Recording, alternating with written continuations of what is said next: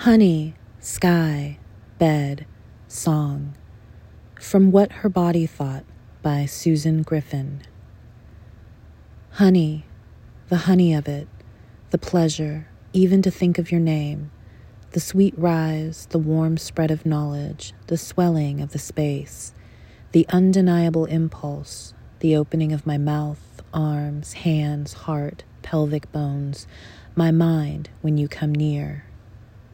Sky, darkly blue and covered with clouds, whitening in the moonlight, black profiles of the trees. I imagine green, slick road, warm lights pocketed in the night tide of the hill, and I am swimming, my blood dark, my mind whitening, floating over the turns as I think of you. Bed, place of sleep and dream, place of waking, a thought quickening under my skin, not what you said, not what you did, not the image of you, but who you are, a dream of you in my body.